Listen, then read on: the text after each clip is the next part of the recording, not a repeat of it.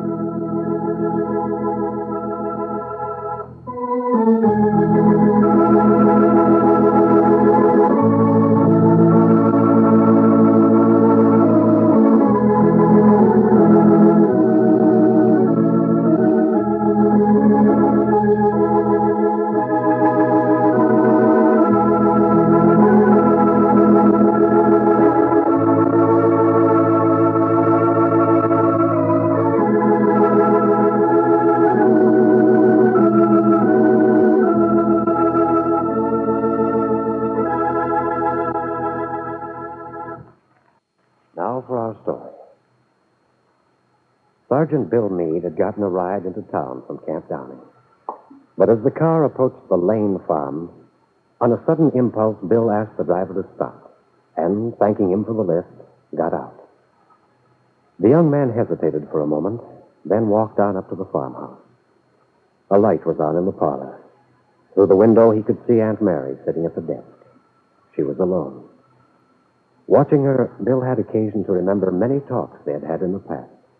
Conversations that would have prevented all this heartache if he had only heeded her advice. Perhaps, he thought, perhaps she could help him now. And a few minutes later, Bill sat, somewhat embarrassed, in Aunt Mary's parlor. I'm sorry to barge in like this. Were you busy? No. I was just writing a letter to my son. I can finish it later. Oh.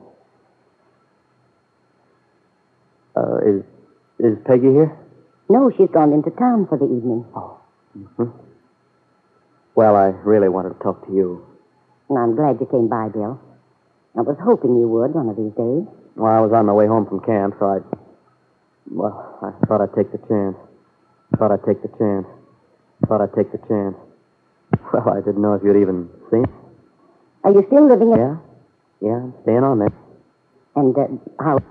I imagine she's enjoying it. Lovely there. Yeah, she says it is. Have you had any supper yet? Supper? No, but I don't want to. Well, my land, son, you got to eat.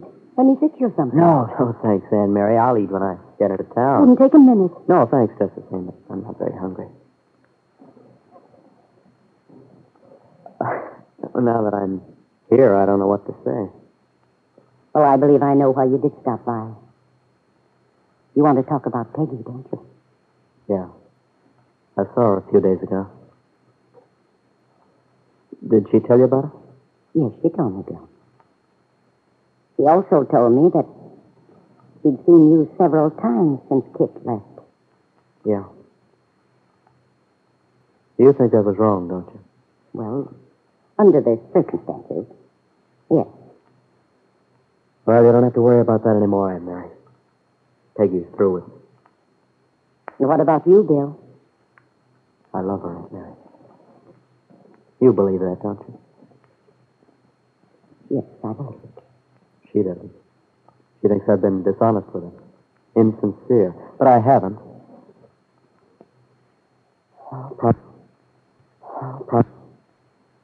Probably the decent thing would be for me to let things stand as they are, but I just can't.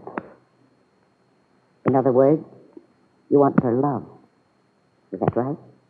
Yeah. Yeah. You aren't free, Bill. Don't I know it? But if Peggy will only have faith in me. You see, Aunt Mary, Peggy thinks the worst about me now because I told her I didn't think we should see each other. But I had to tell her that. It wasn't fair to her not to. Won't you talk to her, Aunt Mary? Peggy already knows how I feel, Bill. I told her I don't think you've deceived her or that you've been dishonest. That's it. But she doesn't agree with you, is that it? That seems to be it. Then you won't help me? I won't influence Peggy, if that's what you want me to do. She has to do her own thinking. She can't keep her life and plans suspended. I'm not asking her to do that. I just want to know...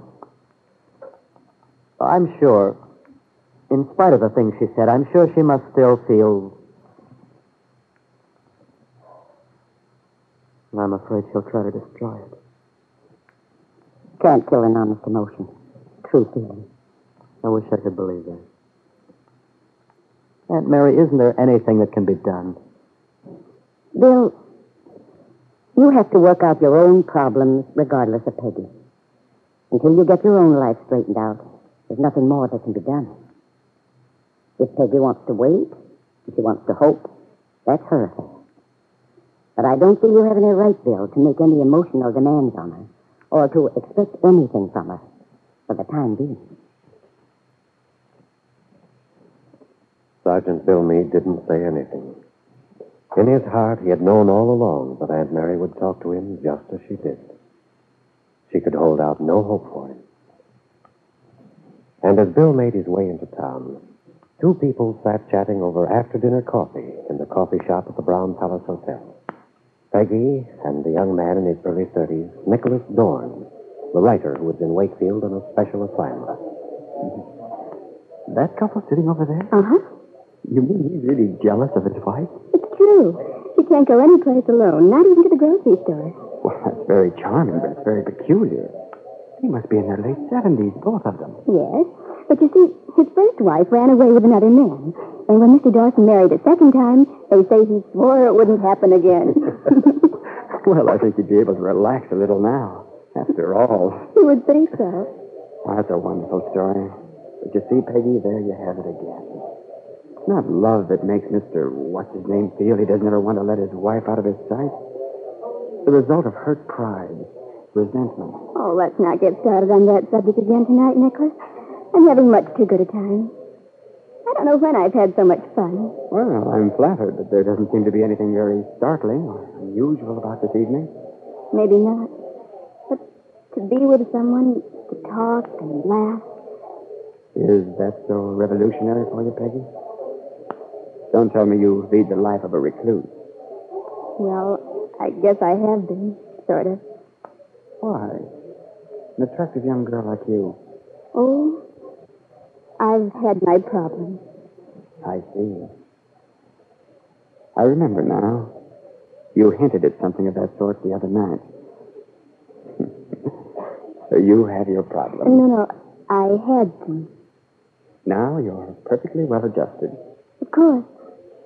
That's why you can take that superior tone with me. What? I'm remembering the lecture you read me the other night. You really gave me what for, you know. Oh, I didn't. I told you I agreed on the whole with all your theories about love.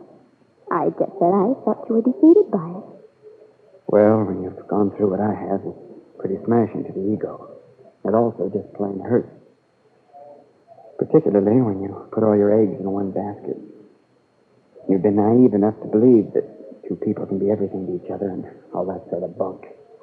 But the trouble is, Nicholas, you don't know how to relinquish anything. That sounds very profound. Is that how you achieved your indifference? Yes. When someone disappointed you, someone you loved very much, it's hard to let go, to give up the idea that it's hopeless. But if you can just do that, what? What is it? Peggy. Hello, Peggy. Hello? Well, how are you? Oh, I'm fine. Nicholas, this is Sergeant Bill Meade. This is Mr. Dorn. How do you do? Hello. Well, I guess they have a table for me. So, glad to have met you, Mr. Dorn. Thank you. Goodbye, Peggy. Goodbye, Bill. Well, Let's go. but what about the dinner? I don't want to. Please, Nicholas, let's get out of here. All right, as soon as I can catch your eye and get the check. Sergeant Bill Meade, huh? Does he represent your disappointment? Yes. You were talking so big, Miss Douglas, about having learned how to relinquish. I know. You still love him, don't you? One-sided love never gets you any place. Please, can't we go? And a few minutes later, Bill Meade saw Peggy and the stranger get up. Saw her put her arm through his as they walked out of the coffee shop. Bill remembered something Aunt Mary had said. That Peggy couldn't keep her life suspended. Yes, it certainly looked as if she were doing something about it. As if she were making a fresh start. Sitting there, Bill wondered, why didn't he just give up? It was all so useless. So utterly useless.